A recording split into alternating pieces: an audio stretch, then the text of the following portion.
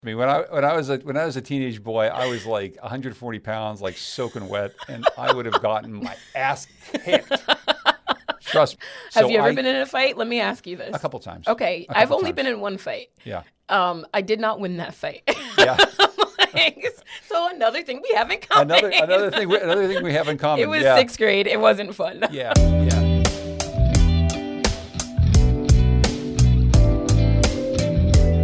This is Untold, the Connecticut Mayor's news and culture podcast with 3 simple charges. Challenge assumptions, seek understanding, and leave nothing untold. I'm Mercy Quay.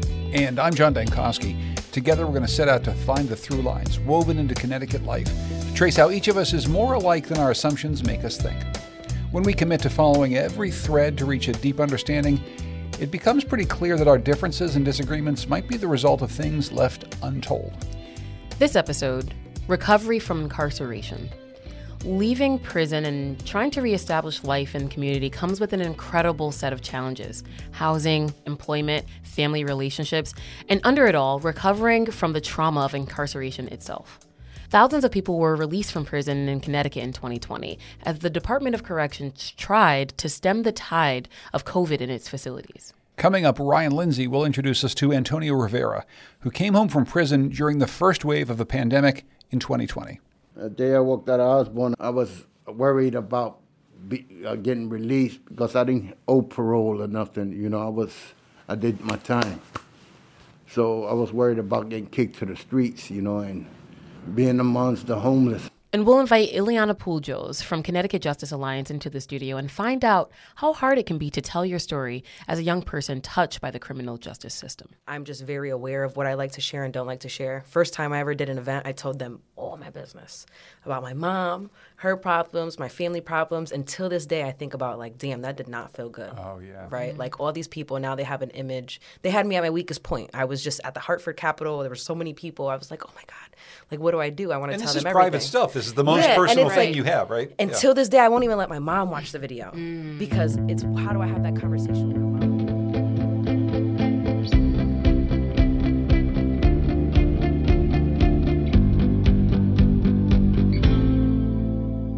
Untold is brought to you in part by Leadership Greater Hartford's webinar series, Leading in the New Now. It's designed to support community leaders who are navigating emerging and established trends, and it features some of the best leadership minds locally and nationally. Learn more at leadershipgh.org. Untold is also sponsored by UConn's School of Public Policy, a leader in public policy, public management, nonprofit management, and survey research education. What's it actually like to take those first few steps into the community after prison? And how did that experience change as the world went into lockdown? If you're returning to Hartford, you go to the Re-Entry Welcome Center at City Hall. Good morning. How are you guys doing? All right. We got one, 2 drop off today. Good morning. If you walk through our doors, my job is to make sure you leave here better than you walked in. I need to take your temperature. You're going to put your today's day, your name, and the time. And that day of release is important. But often people don't have anything. And when I say don't have anything, they don't have shampoo, toothpaste, toothbrush. You want coffee? You want coffee too? Okay, so come with me. I'm going to be with you. This pandemic is still going on. Normally, this welcome center is full of people, engagement all day long. Okay, just stand closer there. You know, I gotta keep 6 feet. You know, that's the city of Hartford. You can stand closer. No, I'm gonna give you 10 feet. I can't give you an appointment next week or 2 weeks from now when you're in crisis today. They're already dealing with mental health and substance abuse, and now you put them in a world that they say is dangerous, that could kill them, and tell them, you can't have interaction. You got to stay away from everybody. We are creatures that's more like packs. We need physical contact and interaction. And these guys came home to that. That just compiled their problem. I'm okay. How you doing today? Fine, how are you? All right. What's going on? Throughout this pandemic, drug use increased. PTSD is common just from being locked up. Depression is also common. This one young man, on his 5th day, his mother found him dead in there. He overdosed and died alone in a motel room. So let me give you my card. Give it the time, have time, give me a call. All right. Telehealth was a big, huge thing. It really helped, but to some individuals, you want to put them in front of a screen and say, try to receive help. They don't know how to adapt to that. You wanted them to pour their hearts out to a screen. That wouldn't work for them. Mr. Vasquez, nice to meet you. I'm Deb. Fine. So where are you living? I was in a halfway house, but they just put me in a parole house. Okay. The reality is if an individual coming out of prison doesn't have a safe, affordable place to rest their head at night, the rest is really impossible or feels impossible. Prior to the pandemic, there might have been an occasion where someone had to be in a shelter or lived on the street until a shelter bed opened. Today, no one's coming here on the day of their release and not getting a place to live. Things that we had never done before, ever, we were doing in the middle of a pandemic. We can do a lot more than we ever thought we can do. And if we can do the things we did in the pandemic, we should be able to do it all the time. Yeah. Well, really nice to meet you. Yeah, likewise. I'm glad you connected with here. Yeah. That's a good thing, and that you're out and you're doing well. Yes. And hopefully George can connect you to the work program with Open Hearth. That would be great. You heard the voices of Deb Rogala, Yeah. Gordon Lyde, and George Dillon at Hartford's Reentry Welcome Center. You're listening to Untold, a Connecticut Mirror podcast. I'm John Dankosky. And I'm Mercy Quay.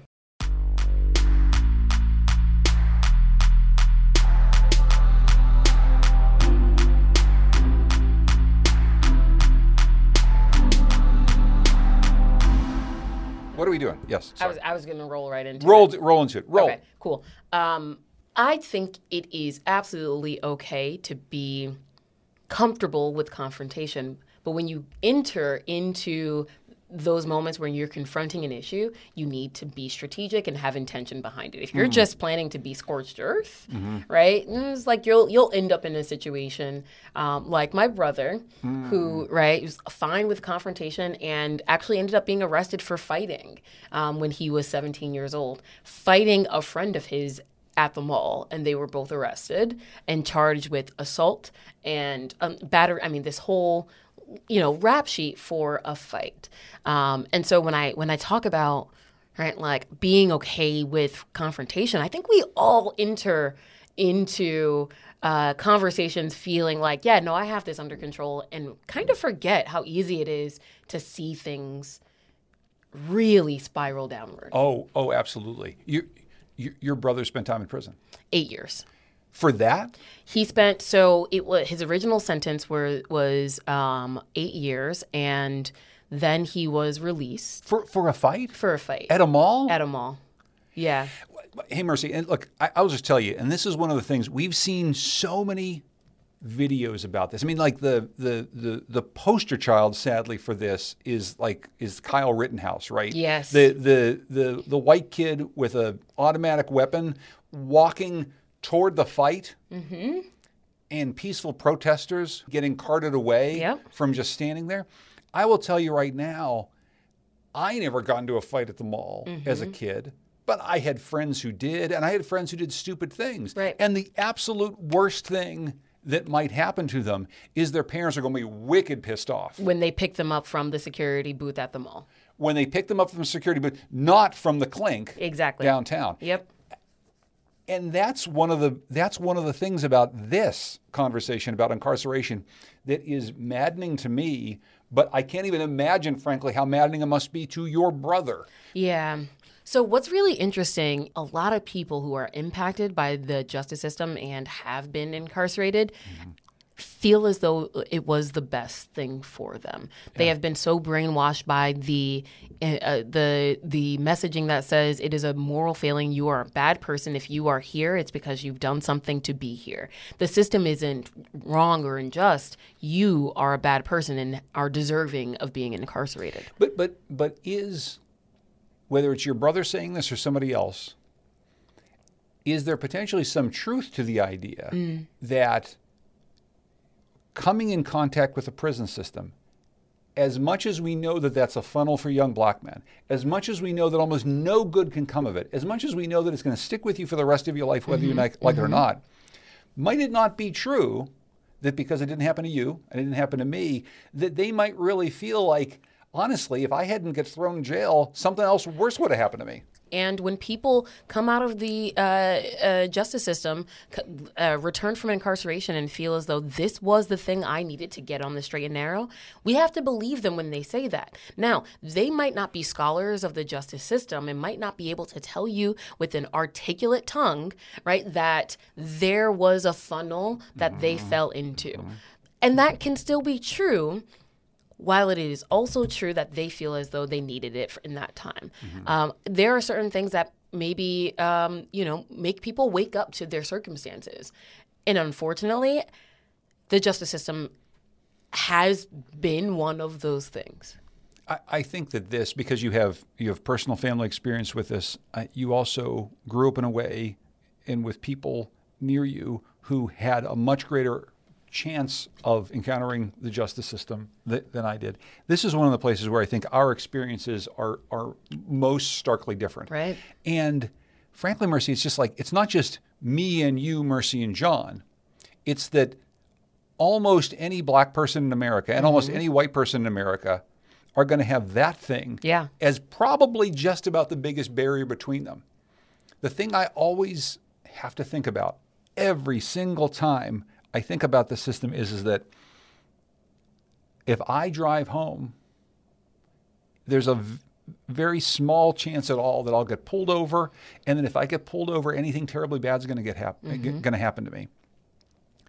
And while we have rightly made it clear over the course of the last couple of years that it is unacceptable that black men are pulled over for having a broken taillight and then are shot by police, the idea that they get thrown in jail isn't that much better. Right, exactly. Frankly. Well, I mean, because where that conversation has gone is, well, they deserve to be arrested and, have their day in court just like anyone else. And I was like, we are far too reliant on the justice system to solve most any issue. And this gets back to the point of confrontation and restorative justice conversations. Part of why I'm okay with confrontation is because I don't see these matters as you against me or me against you. I see these matters as us against the problem, which can make me really poised to enter into a conversation where, someone can feel confronted, but I want you to feel confronted. Let's confront this mutual issue we have, right?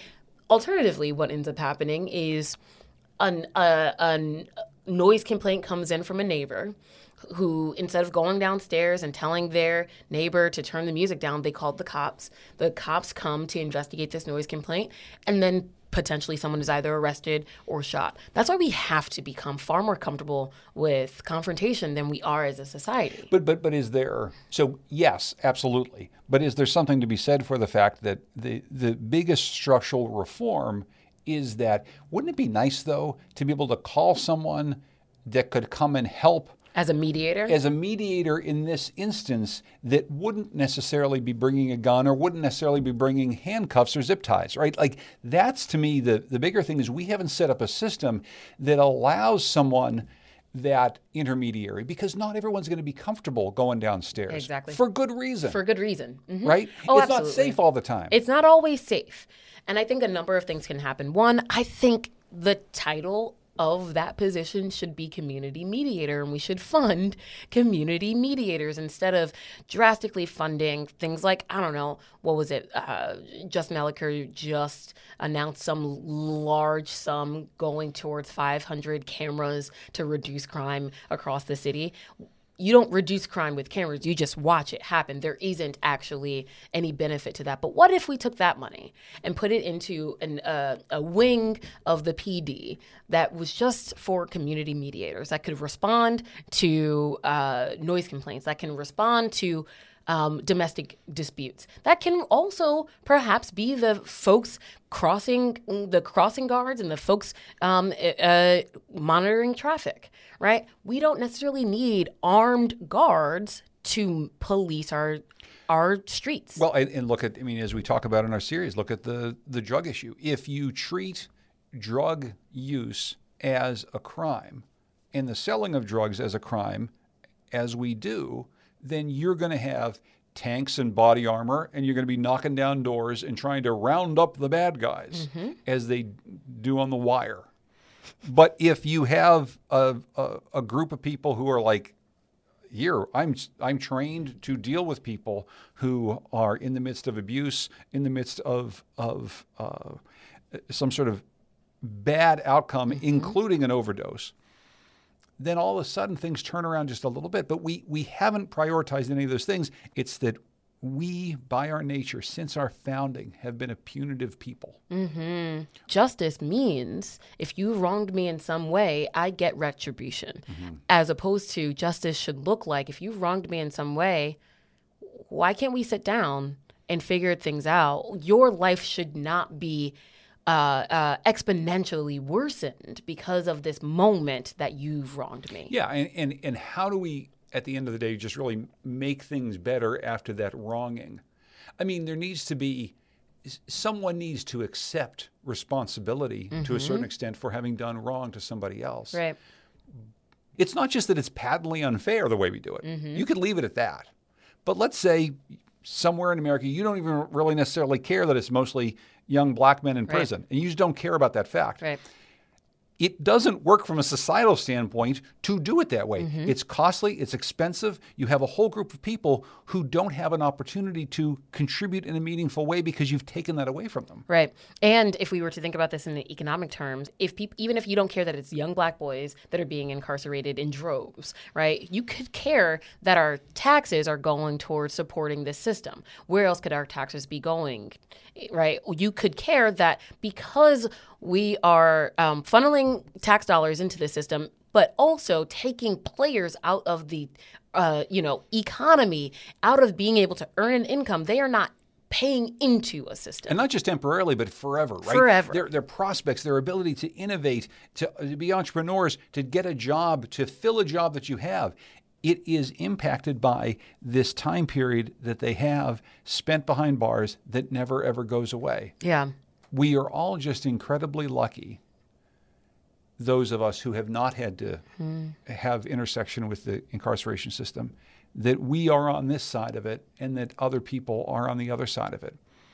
Because the rules of our society are so complex and so changing that there's a very thin line that keeps me on this side and somebody else on the other side. Journalists in other countries get thrown in jail for doing their job, for just doing their job. In some states now, abortion providers may be getting thrown in jail for just doing their job.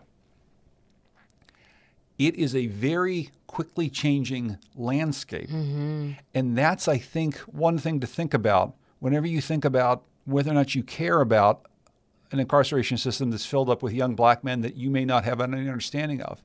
It's that if the rules change just a little bit, you're on the other side of that. If our legal system is as fickle as it is proving to be, it means that one or two moves down the board and you could be on the other side. It's such a good point. And I think, so recovery is the name of the game, sort of the word, the theme that we're focused on. One of the words that when I think about the incarceration system, the justice system that comes to me and has come to me for about 12 years is the word tussle. And for no other reason than because the judge in my brother's trial after his fight at the mall asked him, as he was standing in court, right, discussing what happened, the judge asked my brother to detail what happened, and my brother used the word tussle.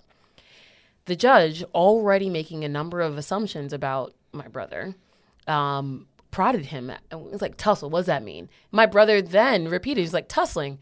We were tussling. And the judge challenged him as though he was making a phrase up. Tussling, I don't know what that is. That's not a word. What you were having, son, was a fight. It was a fight. It was a fight. Right. But challenged him enough that in his mind, I always imagined this judge to think of us and assumed ignorance of us. But the word tussle for me is the word that defines my experience with the justice system.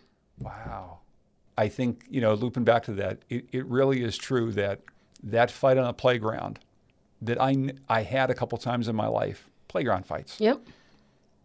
There was never one thought in my mind that anything worse would have ever happened to me, that my mom would have gotten called and I would have gotten a severe talking to. Yeah. That is like the worst that could have happened to, John Dankosky, suburban white kid. Yeah.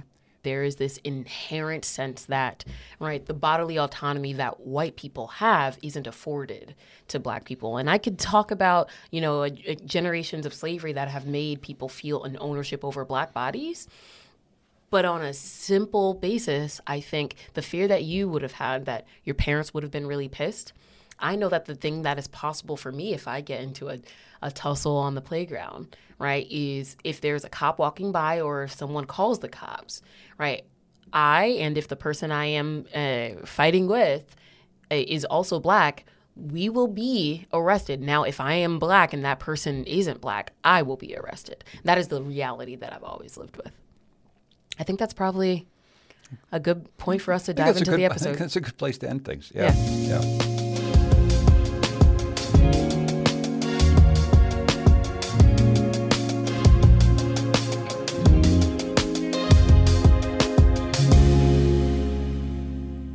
You're listening to Untold, a Connecticut Mirror podcast. I'm John Dankosky. And I'm Mercy Quay. You can learn more about our podcast at ctmirror.org/untold. You'll find bonus content and look behind the scenes. We want to hear from you. You can email us at untold@ctmirror.org or engage with us on Twitter, Instagram, and Facebook at ctmirror. You can send us your untold stories and tell us what's happening in your community. Hi, I'm Elizabeth Hamilton, Executive Editor of the Connecticut Mirror. Our impact reporting is made possible because of the financial support of members like you. If you are a Connecticut Mirror member, thank you. You're helping to create and sustain in-depth news coverage here in the state. If you haven't yet supported the Connecticut Mirror, I encourage you to do so. Nonprofit, nonpartisan journalism like this is vital to our democracy. Go to ctmirror.org and click the red donate button. Thank you. For those of us who haven't been touched by the criminal justice system, it might be hard to imagine a life that's fundamentally shaped by an experience behind bars. Ryan Lindsay has been talking with one Hartford man who spent most of his adult life incarcerated until he was released in the middle of the pandemic. How old are you? Me, I'm 61, about to be 62 in May. I'm still a young man, young buck. And so how old were you when you were first incarcerated? I got incarcerated when I was 22, 23, going on 23. It's a Tuesday afternoon, and Antonio Rivera is dressed to the nines. Caramel suede French jacket, khaki slacks, yellow tie, gold vest, and a brown button-up shirt that matches his brown hat. So we're just going to start a little bit from the beginning. Antonio has graciously agreed to talk to me about what it was like coming out of prison in April 2020 as the pandemic shut the world down. When I came out, it was really crazy, But I was determined not to go back to jail.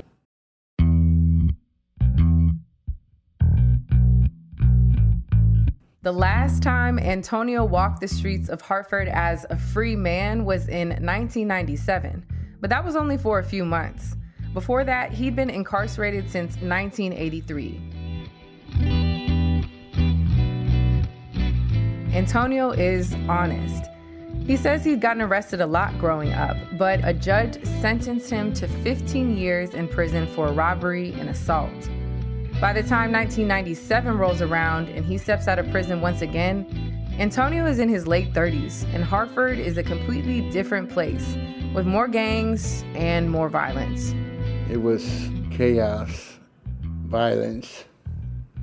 It was just crazy. It was actually worse than what it was now.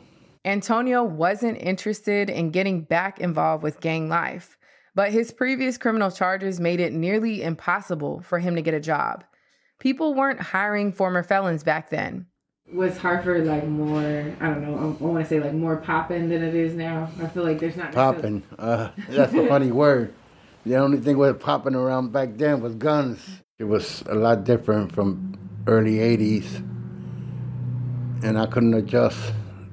And I committed a violent act against another person that wanted to get it popping. There used to be a spot off of Park Street called the Copa Cafe. After a less than friendly interaction inside, then outside of the club, Antonio ended up shooting and injuring another man. As you can imagine, that quickly landed him back in jail. This time, a judge sentenced him to 23 and a half years.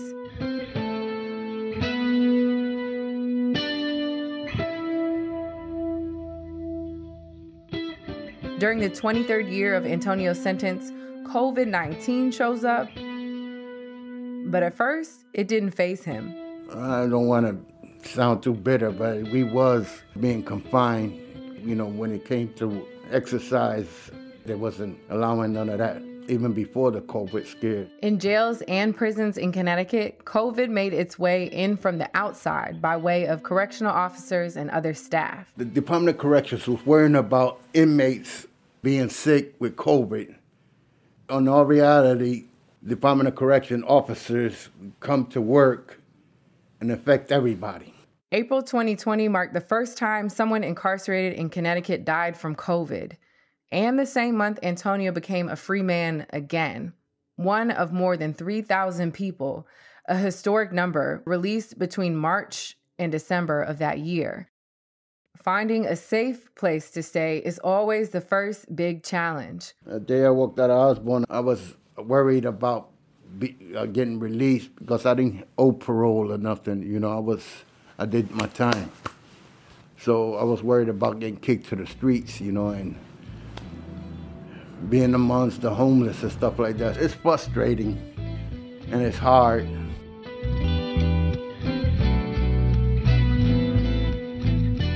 All right, so let's go through a quick timeline again. In April 2020, Antonio gets out of prison. From April to July, he's in a halfway house. In July, he gets help from the Hartford Reentry Center, then briefly stays in a hotel. I didn't go out much. I was afraid to. Why were you afraid? People, the way things were, I didn't want to get in trouble or nothing. Then he gets placed in an apartment in the North End with 2 roommates where he lives for about a year before moving into a 1-bedroom apartment at a senior center. Remember, Antonio is 61. I was able, you know, to get Social Security because I was disabled and I do have PTSD and I was a mess when I came out. I am still a little bit, but at least I'm more comfortable staying to myself now and I got places to adjust on my own. Keeping to himself is one way Antonio's learned to cope with feelings that he would have dealt with differently in the past. I have off days, you know, and stuff, and get depressed and whatnot. I try not to go out of that door, you know, with negative thoughts and whatnot, so I can succeed in everything that I do. Since getting out, Antonio's experienced a lot of firsts. I'm proud of having a license, which I never had in my life. I own a car, got my own apartment. Now and then I do odd jobs, you know, or volunteer soup kitchens or what have you, just to keep myself busy. Antonio's still wrapping his head around who he's become, and he's made a promise to himself. I made good on what I was going to do, you know, I promised that I'm not going back to jail. I will die if I go back to jail because I will never get released again. Antonio turns 62 in May. For the first time since the 1990s, he'll get to celebrate his birthday not from behind bars, but beyond them.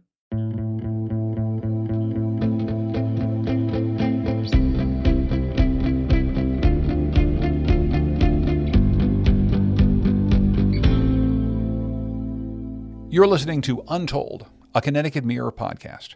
I'm John Dankosky. And I'm Mercy Quay. Yeah. We dove right in, as we are wont to do with these. So why don't we start back at the beginning here.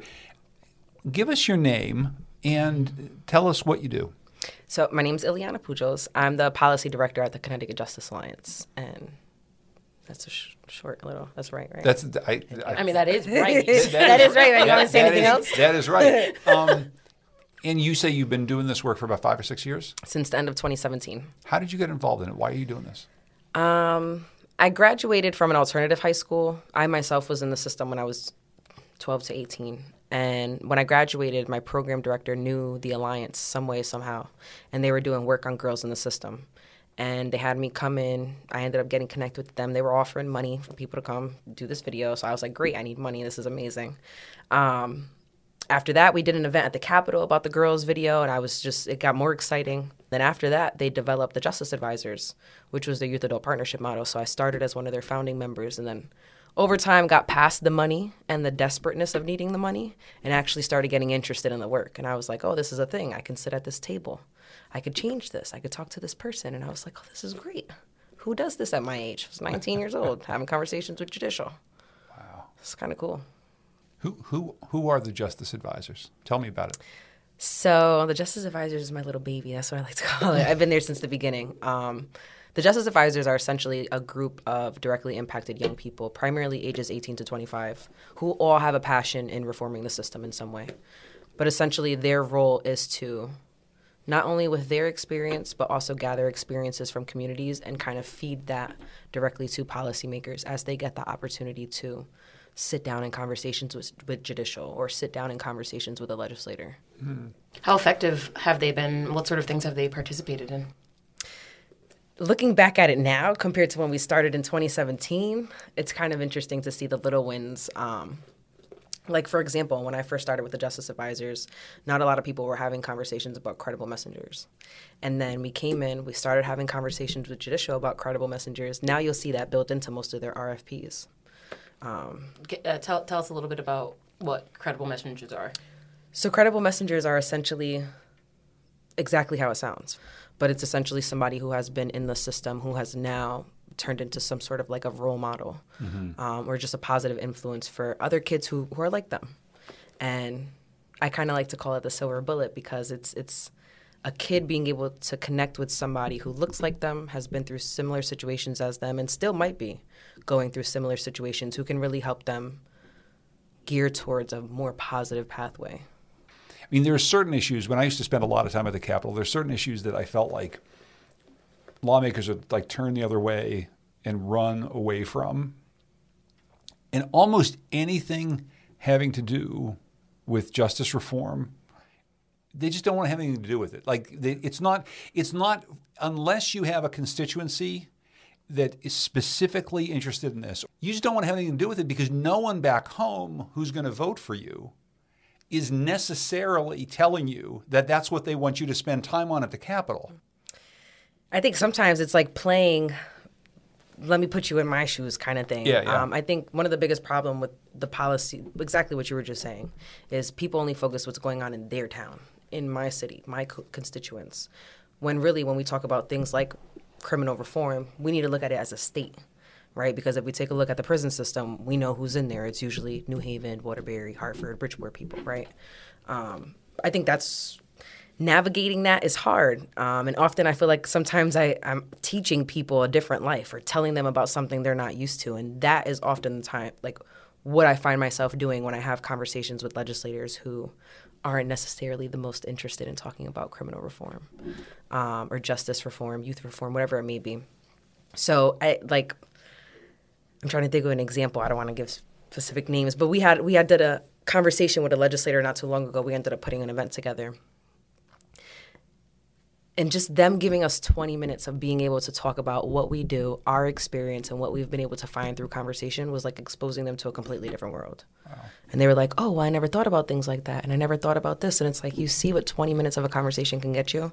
And granted, you're not going to get that opportunity with all the legislators. But if I can get 1 out of every 5 or 1 out of every 8 to be able to sit down and have a 20-minute conversation with me, I'm going to use that 20 minutes very wisely.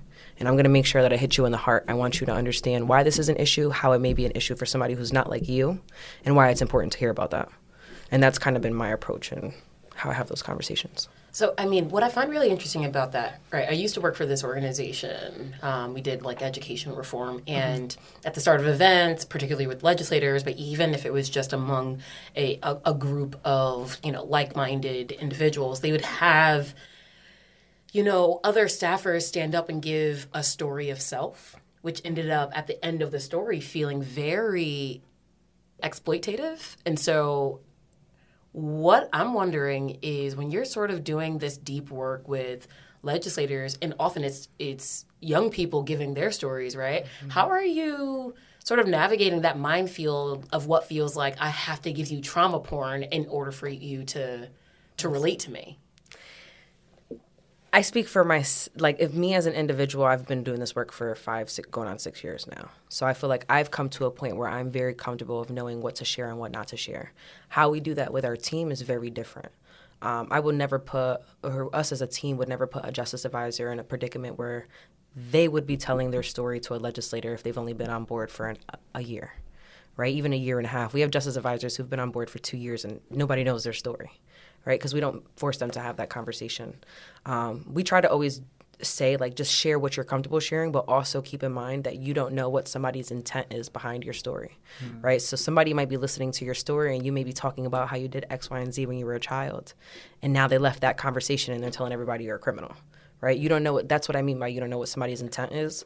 So I think for me as a person, I'm just very aware of what I like to share and don't like to share. First time I ever did an event, I told them all my business about my mom, her problems, my family problems. Until this day, I think about damn, that did not feel good. Oh, yeah. Right? All these people, now they have an image. They had me at my weakest point. I was just at the Hartford Capitol. There were so many people. I was like, oh my God, what do I do? I want to tell them everything. And this is private stuff. This is the most personal thing you have, right? Until this day, I won't even let my mom watch the video because it's how do I have that conversation with my mom about not only am I exploiting myself, I put you on the blue screen and I exploited you, and now everybody knows what's going on in your life. So there's levels to being able to tell your story, and I feel like even me as a person who's been in it for so long with quotations, right? You still find pieces where you're like, damn, I wish I never shared that. And you kind of learn as you go.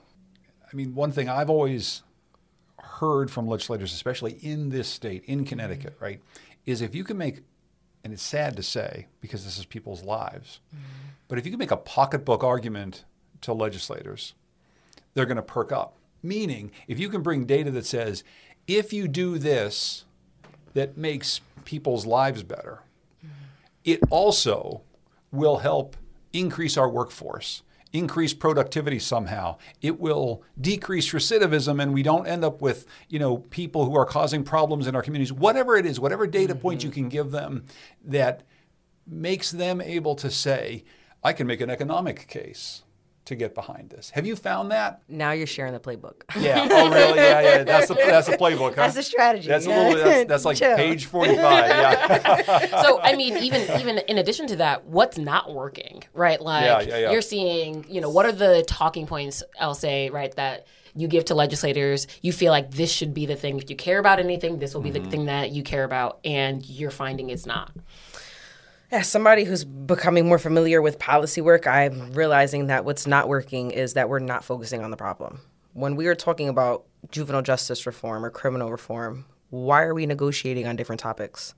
Why? And I guess this just goes to the culture of politics. We always have to negotiate something. You won't help me unless I help Bob, and Bob won't help me unless I help Jeff.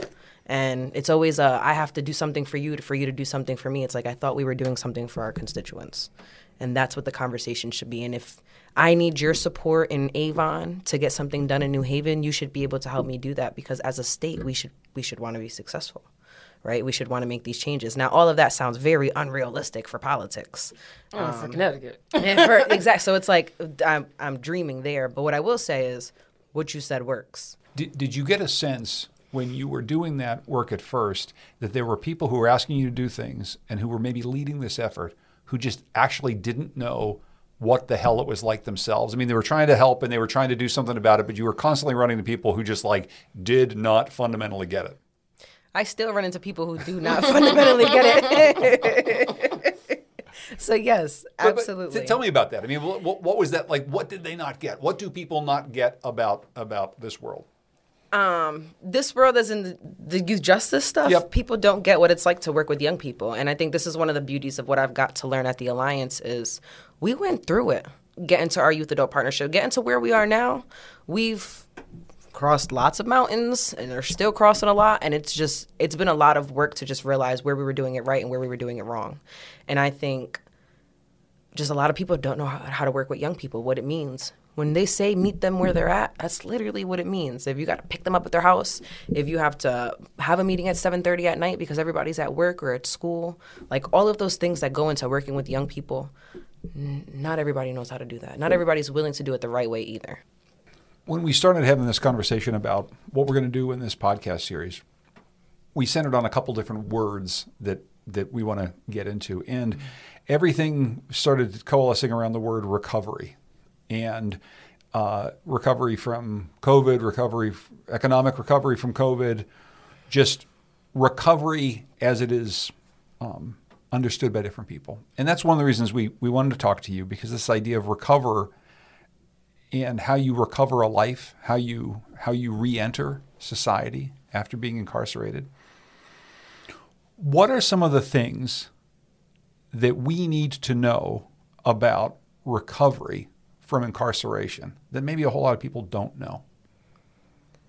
Incarceration is not going to help your recovery. I feel like that's the biggest point. If a kid commits something that people feel like is serious enough to incarcerate them, the question now is, how is incarceration going to help that person recover? We often lose sight of the fact that prisons do not work and they cause more harm than good.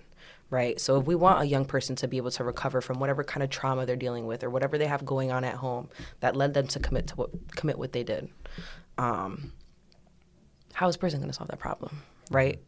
Locked in a cell multiple times, they're not getting any one-on-one, nothing that has to do with reflecting, projecting, self-accountability, none of those things. They're not learning anything. Right. And we kind of look at accountability like if you're being held accountable, that means you're learning something from it. You're being taught something different.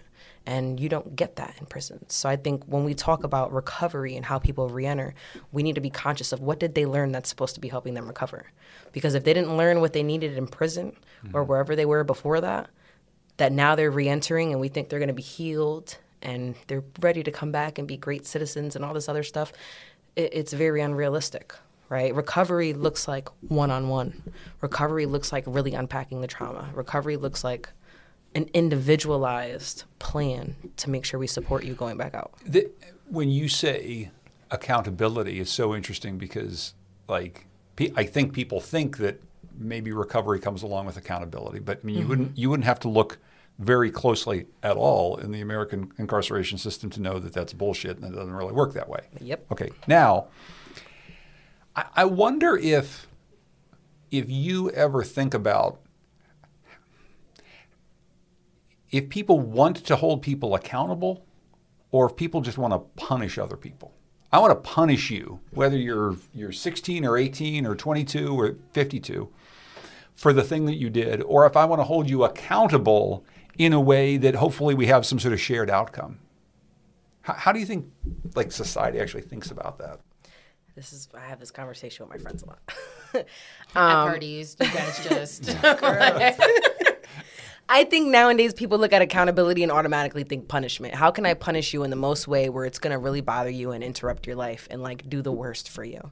And this is the biggest challenge when it comes to working with victim advocates, because often we only look at the victim as one person, right? And in reality, we need to be looking at all the ways everybody involved is a victim. And what does accountability really look like? It's not always, I want you to go to jail because I want to punish you. Like, jail is the punishment. But everything that comes after that is also a punishment. You can no longer get a house that you want. You can no longer get an apartment that you want. You can no longer be accepted into certain schools that you want to go to. Like, those are all punishments too.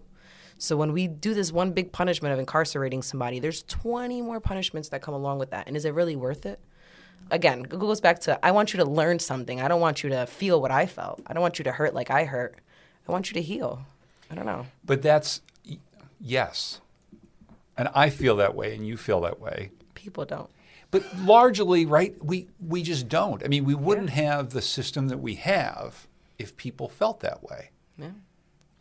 Well, I mean, before you even jump into this, John, I'll also add that, right? Like with any other system, if we saw the efficacy be as low as the criminal justice system, we would reform it immediately. We would 100%. stop putting money into it, right? I just had to look this up. So the U.S.'s recidivism rate here in our country is 44%. In Connecticut, some places are lower, some places are higher. Connecticut is 37%. And so it's sort of like we are near the highest numbers in the nation for our recidivism rate. It is not working. Why are we still putting money there? That's $1 million question. Why are they still putting money there? I mean, it goes back to that argument of people thinking that locking somebody away is the only way that we're going to achieve public safety. And this is why we cannot continue to use traditional ways to address whether it's youth behavior, youth crime, whatever it may be. We have to, this is my job every day, advocating, right? We have to try other programs. There's so many other programs that exist, whether it's in Connecticut or in a different state, that work for populations who need it. If we don't, why not invest the money there instead of investing and wasting all of this money that we put into the prison system? So give us one. I mean, if you had 30 seconds with the lawmaker, I mean, what's one that works that you're Credible like? Messengers Justice Center. Okay. That's my number one thing. Yeah. Credible Messengers Justice Center. I always talk about because I feel like it's the silver bullet. Kids do not listen to people that they don't want to listen to. If you don't look like me, you can't relate to me, you don't know where I came from, I'm not going to listen to you. I have no reason to. If we have more credible messengers lingering in the communities, in community spaces, in schools, I guarantee you kids would act completely different. It's cheaper than putting cops in schools. Absolutely. I bet you by it a is. long shot. I right? mean, it's cheaper than putting cops in schools. It's cheaper than funding actual facilities to hold young people, right? It is cheaper than youth court systems. It is cheaper than, I mean, name it. There are so many ways that I think the state can benefit from this, but I'm actually not convinced. What you said a moment ago was, we aren't ready to get rid of the idea that, right, some people have to be locked up, that the only way to rehabilitate someone is if they're locked up. Mm-hmm. I'm actually wondering if this is more of a political issue, right? That it is easy to create campaign platforms if you are tough on crime. Absolutely. And there is a direct right when we're saying tough on crime, the face that we think about for folks you have to be tough on are the face of young black and brown people. Mm-hmm. And you ask anybody who's an abolitionist or does organizing or whatever, and they say prisons are doing exactly what it's supposed to do. It's supposed to house black and brown bodies. That is exactly what our prison system is doing. For whatever reason, 2019, we had 12% black kids under the age of 18 in the state, and they made 43% of the prison population. That's insane. They don't even make up 1/4 of the state's population, but they make up almost half of youth incarcerated in Connecticut. But nobody talks about that. We have parents. I've sat down with parents and had conversations with them about police in schools. They start the conversation thinking that their kid needs it. And then by the end of the conversation, they're like, well, maybe that's why my kid gets arrested so much. Or maybe that's why my kid gets in trouble all the time. I feel like that's a chilling revelation for them. I think about, John knows this. I think you might know this because I've definitely said this to the community editorial board on which you serve, that, my brother was incarcerated for 8 years. What I think, for him, he'll come back and when he's talking about spending time in prison, he does a lot of self-accountability talk. And he was like, well, that's what I needed at that time. I needed the structure. I needed the discipline to be able to, hit the straight and narrow path. I wouldn't have been able to do that otherwise. And if I try to bring in the conversation to him about, well, I don't know, I think you were funneled into the system, and here are all the ways you might have been, and that is for him just a complete, he can't see that as a possibility. He sees that as, no, every decision I've made got me to this point. Have you interacted with that? And it sounds like the mom that you interacted with sort of is coming to that same place of, wait, my kid needs this structure. Without this structure, I don't know where he'll end up. And divorcing ourselves from the structure might actually be the thing that leads us more quickly to, liberation than leaning on the structure. I feel like the biggest disadvantage that communities of color have is that they don't recognize how damaging the system is. My mother, when I was younger, used to always tell me, I'm going to call the cops. I'm going to call the cops. I'm going to put you on probation. Why did she think that was going to stop me? I have no clue. She didn't think about the fact that if I was on probation after 18, it was a wrap for me. I was going to have a record. I think parents don't realize the impact of the things that are actually in place, and we trust the system way too much. Way too much. We have kids who go into jail and come out completely insane. They don't know how to interact with people outside in the open world. My spouse, and I've never really shared this much publicly, but my spouse did 10 years in jail when he was 13 years old, committed murder. The kid that he killed, his best friend's mother, the kid's mother was there telling the courts, please do not arrest him. I already lost a child. I do not want to lose another one. When do you ever hear a mother say that? When do you ever hear a mother who, mind you, this is the mother of the child who passed away, say, please do not arrest this other kid for taking my kid's life because it's not going to work. I don't want you to take another kid from the street and put him in the system. Oh, my. We don't hear enough of that, right? And the fact that we think that people will only gain structure and accountability in prisons is outrageous. New York has close-to-home facilities that they put kids there. That's their secure placements. We just went and visited one last week. There was literally a building in the middle of the neighborhood, an apartment. And I was like, wow, okay, this is different. And I went in there and they have like gyms. All the doors locked. They have the handcuffs if they need them for transport. But it looks like an apartment. There's a regular lady cooking regular food. They go upstairs. They have the gym. And the way that they explain their structure to us, they said, everything we do here, we do as a group. If one kid has a problem and doesn't want to move on to the next part of the schedule for the day, everybody's stuck in that room until he decides to get up and go. And guess what? That's how they cheat. That's how they teach structure. Or that's how they teach accountability. And accountability, right? And not only that, they're building camaraderie while they're at it. Because now we have one kid who woke up and doesn't want to fix his bed, and the other kid's like, yo, bro, I'll help you fix your bed so we could get to breakfast. Like, come on, I'm going to help you, right? They said things where, like, they've had kids who completely don't get along, and the first day they get there, they're like, listen, I just want to sleep. I don't want to worry about you killing me. I don't want to worry about you bothering me while I'm sleeping. Can we just hash out our beef while we're here and just let me sleep? Right? These kids are going there looking for something that prisons are not providing them. But we tend not to listen to kids. Yeah. And not just around this, right? We tend not to listen to kids about what school's supposed to be like or what any other sort of life's supposed to be like. And I don't know, that's like a harder ship to turn around, right? Like that, I don't see how that's gonna change anytime soon. Like we don't trust children because we think that you don't have enough experience yet. You don't have enough experience. The only way to do this is to punish you, to have some guy tell you what to do. And it's like, do we trust children or do we not? Because in 1 minute we don't trust children, and then we trust them enough to understand what they're doing and charge them as adults. Well, see, there's the problem, isn't it? So do we trust them or do we not trust them? And that's the argument I find myself having with people all the time. Is like, you don't trust children and they're immature until they're 13 and they commit a serious offense and now they're adults. Where's the middle? Right? Are they children or are they not children? And I think, right, like as an adult what to let a kid decide and not decide. When it comes down to how they need help, what they need help for, what do you need to be successful? What do you need to not be involved in what you're involved in right now? More than likely a parent's not going to have that conversation with their kid, right? Kids often don't tell their parents all those things. That is where a credible messenger comes in handy. What if the kid had a credible messenger to go to talk about what their needs are, right? Yeah. You can go to prison for a long time for something you do when you're 13.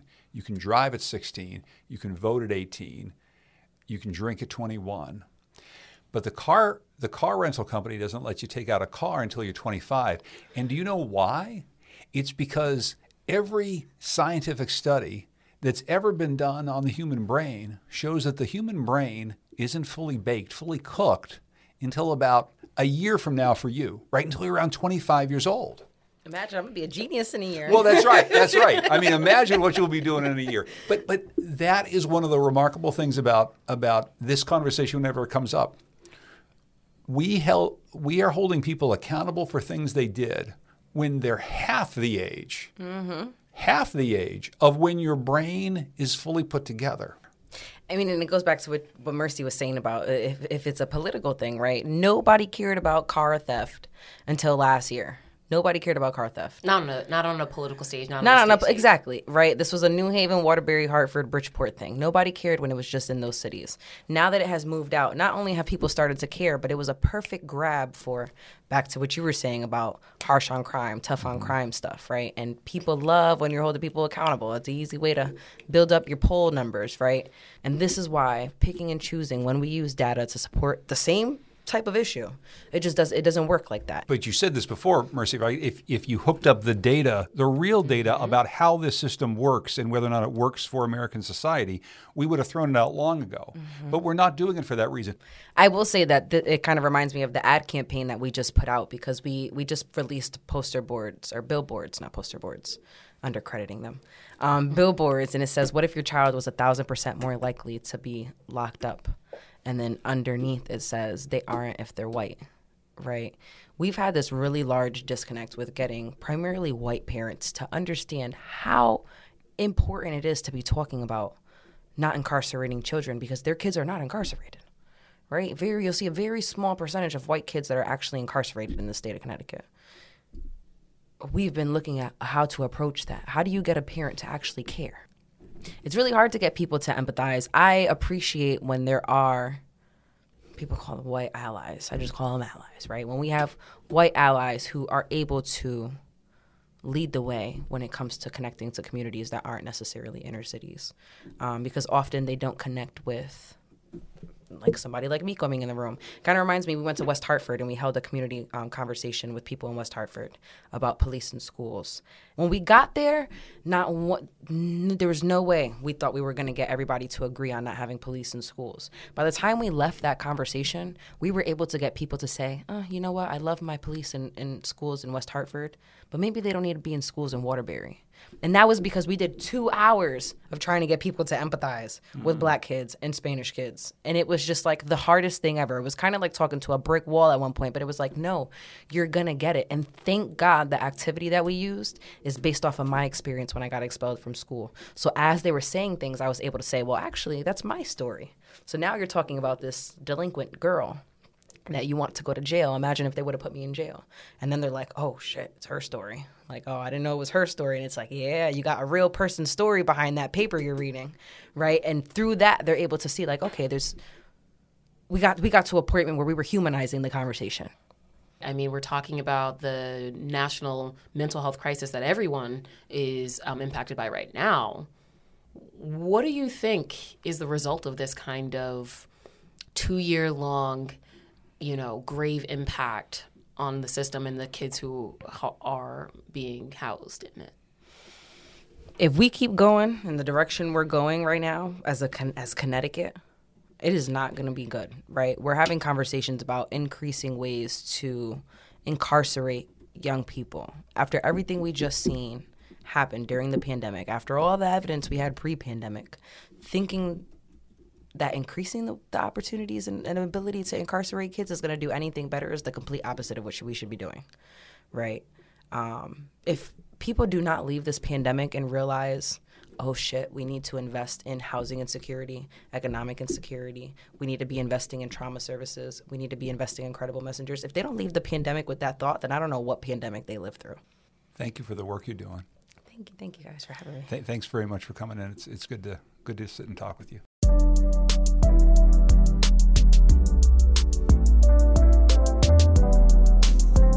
This is Untold, a Connecticut Mirror podcast. You can go to connecticutmirror.org/untold for bonus content and photos from this episode. Look us up on social, drop us an email, and don't forget to send us your untold stories and tell us what's going on in your community. And if you like what you've heard, you can leave us a review and share this episode with a friend who would love it too. Our reporter for this episode was Ryan Lindsay. Our music is composed and produced by Mark Lyon. Graphic design for Untold by Jordan Hertz. Our intern is Grace McFadden. We have digital support from Kyle Constable. Untold is produced and edited by Harriet Jones. Thanks to the Connecticut Mirror's executive editor, Elizabeth Hamilton, and publisher, Bruce Putterman.